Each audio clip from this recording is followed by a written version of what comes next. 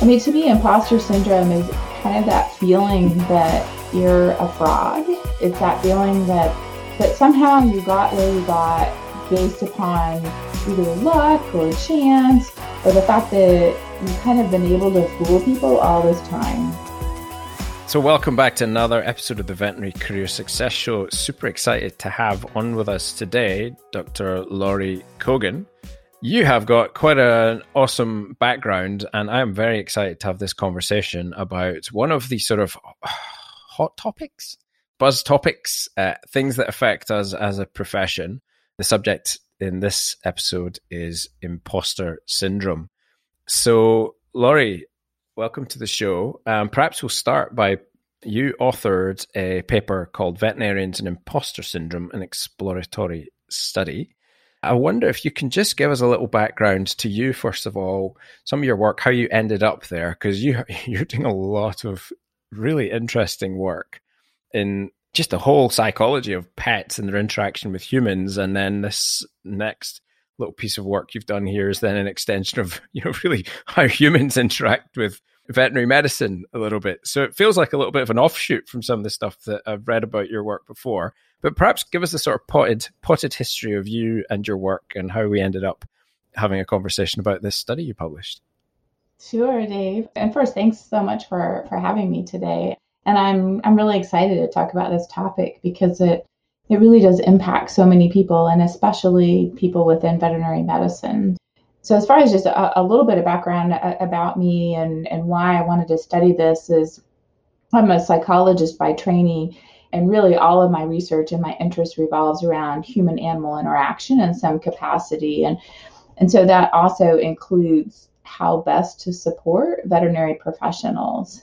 And so while I'm really intrigued by all the different aspects of the relationship between people and animals, I'm also really driven to kind of support those that really care for animals. And so it didn't feel too far off for me to do a study looking at imposter syndrome, because I talk with veterinarians all the time who do have imposter syndrome. So some of them recognize it as such, and then a lot of them don't.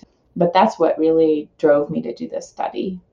I love it. I have a sort of sidebar question, and at the risk of turning this into more of a blunt dissection style interview from my other podcasts, where did that sort of affection for the animals and the profession come from in the first instance? Oh, sure. I knew a long, long time ago that I really was driven towards kind of making the world a better place for people and animals. And like everybody else, I thought, well, maybe I should be a veterinarian, and kind of looked into that a little bit and thought that it really wasn't for me to see sick animals all the time.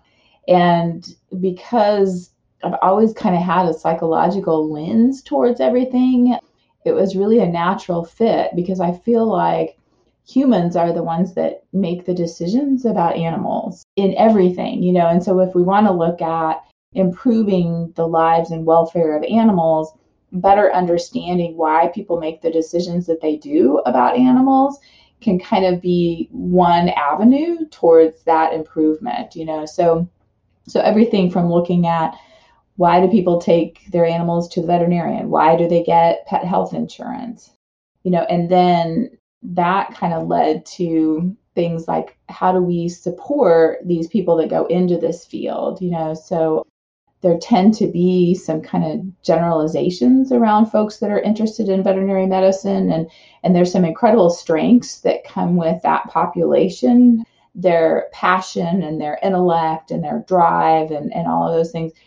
But then those are some of the very same things that kind of sometimes get them in trouble and lead to, kind of that need for a little bit extra support or counseling.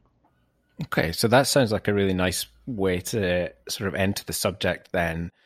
Imposter syndrome, the more I read and learn about it, at the risk of getting a bit Dunning-Kruger on this, the more I sort of start to realize it feels like there's a lot of nuance, and it also feels like a bucket into which many things are thrown and described in many, many circumstances and situations. So I'm really interested to hear from the perspective of a psychologist, a professional in this, rather than just, me with my big gob and opinion. So what is it? And I'd love to start there and then talk about its prevalence in vets and how it kind of affects us. Sure. I mean, to me, imposter syndrome is kind of that feeling that you're a fraud. It's that feeling that somehow you got where you got based upon either luck or chance or the fact that you kind of been able to fool people all this time. For example, I work with a lot of veterinary interns who will tell me, gosh, maybe this was a mistake that I got this internship. Maybe they like didn't read through my whole entire application or and it was the same thing, when I worked with veterinary students that say, because of course getting into vet school is so competitive, they say, well, I have no idea how this happened. Well, it happened because of all the hard work that you've done. It happened because of who you are. So it's that feeling, that fear that people have of this discrepancy between kind of how other people might see them and then how they see themselves. And the thought that, gosh, people are going to see through the disguise, the veneer, and see that really I have no idea what I'm talking about. First of all, it sounds like you're describing my entire life so far. So constantly waiting to get found out at some point. But I wonder, how does this show up differently in different stages of our lives? And where does it start? Like, where are the seeds sown for this? This feels like an important question for us to get to grips with. When you're weeding a garden, you don't just cut off the top of the weed and expect everything to be fine. You've got to pull it out by the roots. And sometimes the roots are where the growth begins. Where are the seeds sown for this sense of not being enough almost? And I said, I find myself, I don't want to put words in your mouth or use phrases I might use. I want to keep it straight from your perspective. Mm-hmm. So where does it all start? Yeah, I mean, I think it's a great question, Dave. And I think a couple things. I mean, I'd like to start with a caveat that I usually talk with people about the fact that insight in how we got to where we are now is great. And it satisfies that curiosity. Insight by itself, I think, is not very useful. And I'm going back and saying, well, gosh, it's because of how my parents talked to me when I was 3, which, by the way, all parents do the very best that they can. Right. As a parent, with the limited knowledge and guidance that they have, right? But so I think it can satisfy that curiosity, like I said, but it's really a matter of addressing how do we work with what we have right now? How do we move forward from this point? But to answer your question, I think that one of the things that we tend to do with children or even with adults is that we talk about these accomplishments, like we tend to praise accomplishments or achieving goals. And I think maybe sometimes a better thing to really focus on is the effort that went into it. That to say it's so fantastic that you worked really hard at this because that's the piece of stuff that we can control. So if I'm trying to study for a test and how hard I study and my study regime, those are things that I can control. And those are things that I can be proud of. How I ultimately do on the test, there's a fair amount of that's beyond my control. And so then when somebody praises me and say, oh my gosh, that's so fantastic that you got an A on that test, there's a piece of that I know that part was within my control and part was not. And so then there's that little piece of my brain that says, yeah, but that test was a little bit easier than I thought it would be. Or, as opposed to, there's no denying that, yep, you know what, I really did make it, a conscious effort and a top priority to study for the past 2 weeks. That I can wrap my head around and be proud of. So differentiating between praising effort and kind of the means to an end rather than praising the end.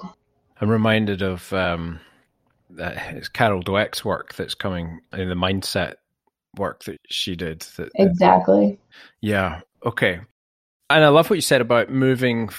There's something quite disempowering about when you look back and blame somebody else for how you are versus something much more future focused and empowering about then going, well, how do I work with it? And so there's one little quote here. So doing a bit of reading and research around this, and it's an article on Harvard Business Review called Stop Telling Women They Have Imposter Syndrome. Feels like a really relevant thing given the gender balance of veterinary medicine, by Ruchika Tulsian and Jodie Burry. And in the article, I'm just going to quote from this, it says the concept, meaning the concept of imposter syndrome, whose development in the 70s excluded the effects of systemic racism, classism, xenophobia, and other biases, took a fairly universal feeling of discomfort and second-guessing and mild anxiety in the workplace, and then pathologized it, especially for women. It's one of the nagging doubts that I've had, or questions, maybe questions is a better word. In a previous podcast, I somewhat mischievously and quite intentionally and very provocatively said, I don't believe it exists, which isn't totally true. But I had a question over how much of this is a bucket we've created to weaponize a normal feeling when you're learning. So I would love to hear you shoot that to pieces and burn me down. But also, I'm really curious about how this affects people at different stages in their career, because the reason I can confidently say I'm sort of teasing and being provocative is because I absolutely have felt like an imposter pretty much every day of my career, and everything you've described earlier is exactly, it's not a joke. That is exactly how I've felt numerous occasions through my career. But it's not stopped me. I've never classed it as a syndrome. I've never thought of it as a syndrome. It's just a feeling, and to me, I framed that as a feeling like, okay, it's probably feedback that actually I'm not good enough, if I'm being completely honest, of what I'm doing. And I used that as motivation to get better and improve myself. And actual fact, it was a very positive thing. Where does it, number one, rip that apart, please, and set records straight here. But perhaps, can you speak to some of the nuance around this? Like a young vet experiencing the feeling of them not being belonging or being good enough feels like something quite different to, say, somebody who's been in the profession for 30 years or 20 years and is actually really high achieving, but still feeling that and still convinced that they're not enough. Mm-hmm. Is there a difference between the two? Are we in danger of sort of bucket listing this or grouping a lot of different feelings and putting them in a bucket? And how does the title affect the way we interact it? Mm-hmm. Well, those are a lot of questions. Sorry. Let me think about that. So are we pathologizing something that perhaps shouldn't be? So was one of your questions. And right. I don't really look at it that way. I think sometimes it can be helpful to give something a name. Mm-hmm. One of the interesting things about imposter syndrome is that kind of almost by definition, you don't talk to other people about it. Because if you're scared of being caught as a fraud, you're not sharing that information. And so you have this feeling and you don't tell anybody about it. And you have no idea that, well, gosh, up to 70% of people have that very same feeling. And so I think that it can be helpful to label something and say, this is kind of this bucket of, to use your term, this bucket of feelings that I have. And somebody says, oh yeah, you know what, that's imposter syndrome. And a lot of people have that very, very same feeling. So I actually think in that way, it can kind of be empowering because first of all, it gives us kind of a common platform to talk about it. Now, making the assumption that stymies people's personal growth is something totally different too. So I think that those are kind of some of those nuances that you talked about. So for some people, they're able to use this feeling to kind of drive forward and to try harder. And then for some people, it does get in the way, so if for example, I talk to interns about this all the time, veterinary interns, is that, if you're so afraid of being perceived or caught as a fraud, then you probably are not speaking up as much in rounds as somebody that doesn't have that feeling. But of course, other people don't go around giving you the benefit of the doubt and saying, you know what, well, Betty doesn't talk up in rounds because she's feeling insecure. They think, well, she doesn't know, or she doesn't care, or she's apathetic. And so I think in that way, it can often get in the way. And that's what I see a fair amount of, is that fear it prevents people from kind of leaning in to growth opportunities. And instead they lean back, which then actually, of course, hinders their growth. So I think, yes, you're right in that it's a very common feeling. And I guess I don't view it as, well, gosh, that makes you psychologically sick. It in some ways means, well, gosh, join the rest of humanity, because everybody has that feeling. But another thing to remember, and I think when you alluded to, newer vets or younger vets versus more seasoned, there doesn't tend to be a good correlation between somebody's success and somebody's intellect and somebody's ability and feelings of imposter syndrome, right? Because in fact, if you really don't have the skills or knowledge and you feel like you don't, that's not imposter syndrome. That's an accurate reflection of your that's abilities. reality check, right? When you have this discrepancy between all of this feedback from your performance and from other people. And again, I relate it to, interns that I talk with, and I say, well, what were your evaluations like? And they say, well, they were all really good. Okay, so tell me the data that supports your premise that you don't know anything, So I think in many ways, I think that it can be useful as a tool to kind of help people move forward and recognize how these feelings are kind of limiting them in ways that aren't necessarily helpful. I really love that insight. So, if the world is telling you you're doing a good job and your own the voice in your head is telling you you're going to get found out, you're not good enough, then a bit of self-awareness there to go, all right, dial that down a bit. Actually, let's listen to the feedback and trust that is probably a very healthy thing. Whereas if the feedback's telling you you're really too dangerous to have that scalpel in your hand, that's not imposter syndrome. You're just not good enough and you need to practice that. And at the very least, put the scalpel down for a bit and get some help. I love that. I love that framing because it's nice. It's a little bit like sort of localizing a spinal lesion or something like that. You're looking for the combinations and the patterns, which is something my brain gets around and understands a bit more. I'm kind of curious, I want to speak to the study a bit, and I'm curious because you nearly 1,000 respondents to this, and there were some interesting things. But what surprised you about the findings from the study, and what was more confirmatory? Mm-hmm.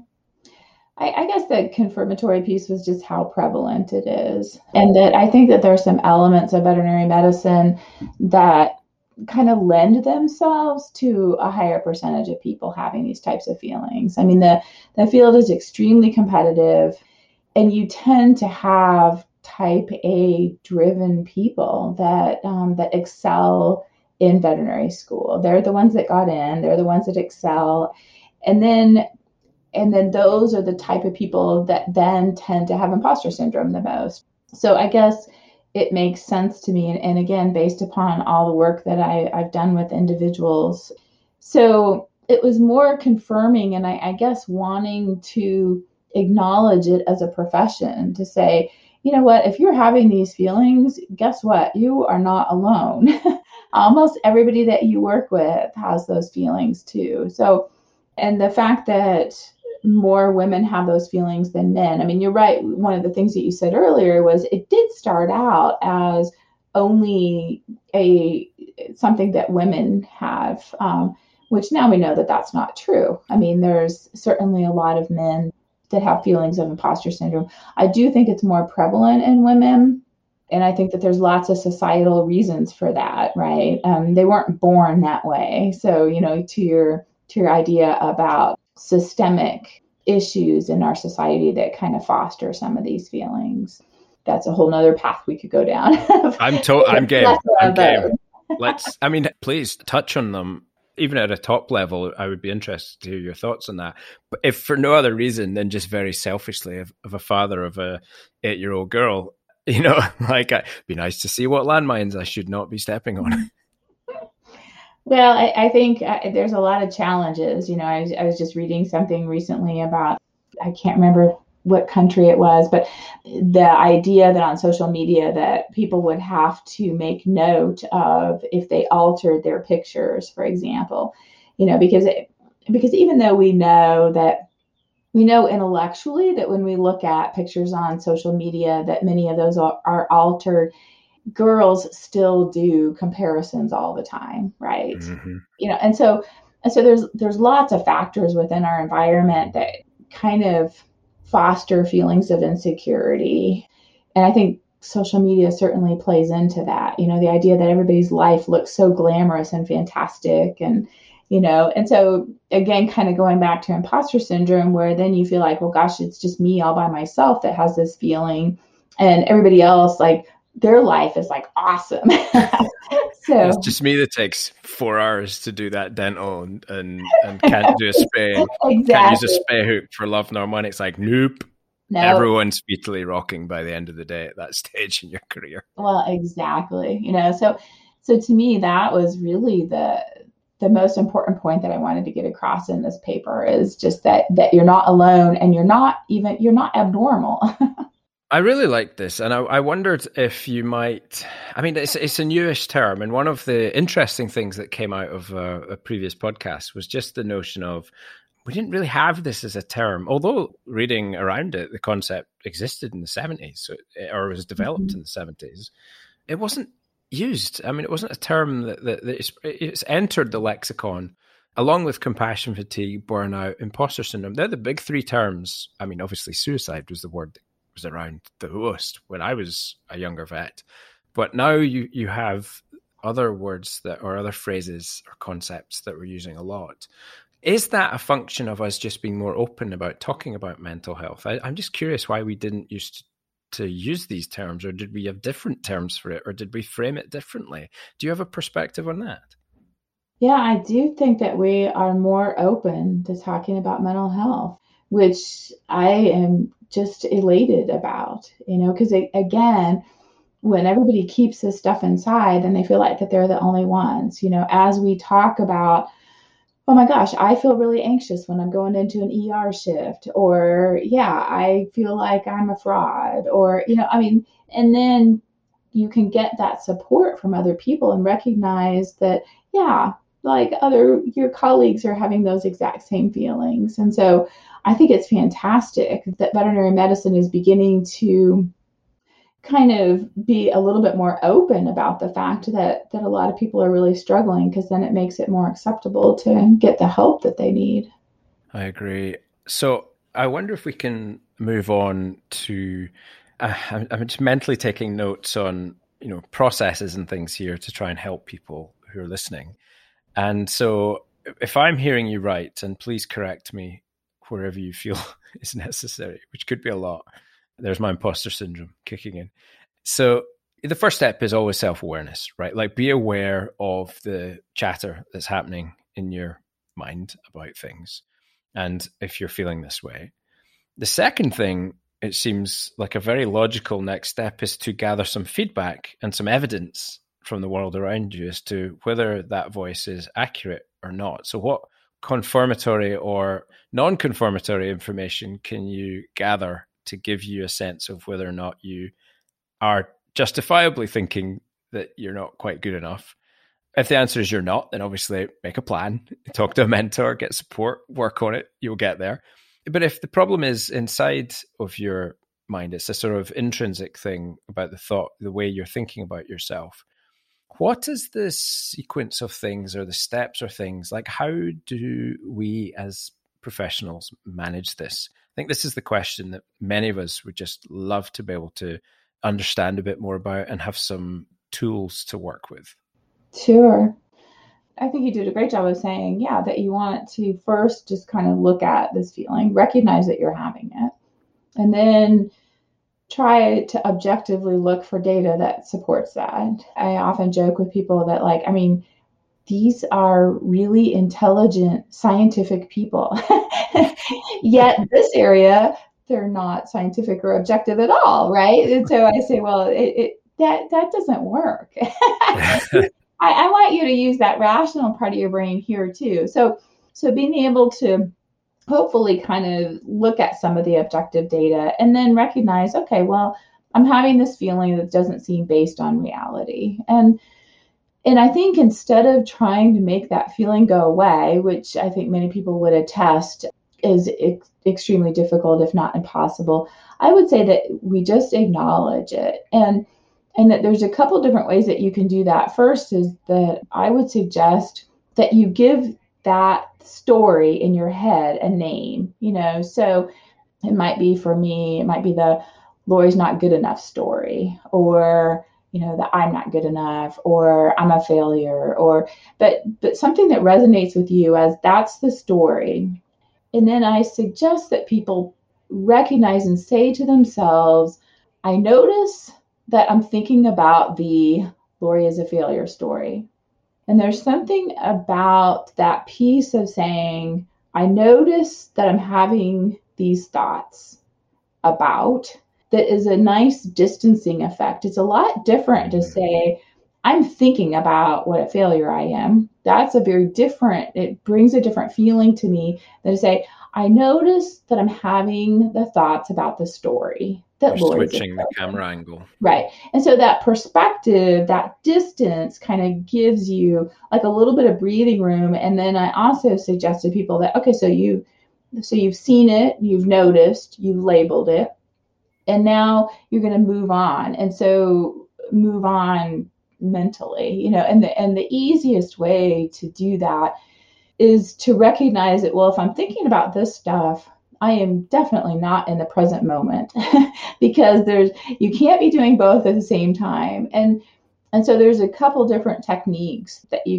people can try to get back to the present moment. And one of the simplest ways is to use any of your sense modalities to say, okay, what is going on right here? So the example that I tend to give people is that if you were to right now focus on your toes in your shoes, and you crinkle up your toes in your shoes. I'm doing it right now. Me I too. can feel them. I can feel the toes on the floor, and I can feel the toes on the top of my shoes. I guarantee you that I'm not thinking about anything else. Like I can only think about that. Like, Right. because we cannot think about two things at the same time. Now my brain might flip back and want to go back to that story, but it can't do both. And so it gives you like a little bit of a distancing thing. The other thing that you can do is use your brain to think about things that take some concentration. And so whether that be anything from going through a list of dog breeds to counting backwards from 107s, something that takes my concentration like that also means I can't be thinking about my story. Yeah. And so what in essence that you're doing is and it takes more than one time. I mean, you'd have to practice this. But what you start to do is you start to retrain your brain to say, okay, you know what? I'm not going to dwell in that place. I'm going to recognize it. I'm not going to put energy into making those feelings go away. Instead, I'm just going to say, okay, yeah, I see you, but I'm going to refocus over here. And beyond that, are there steps beyond to then create some form of different narrative? So that feels like blocking the narrative or distracting away.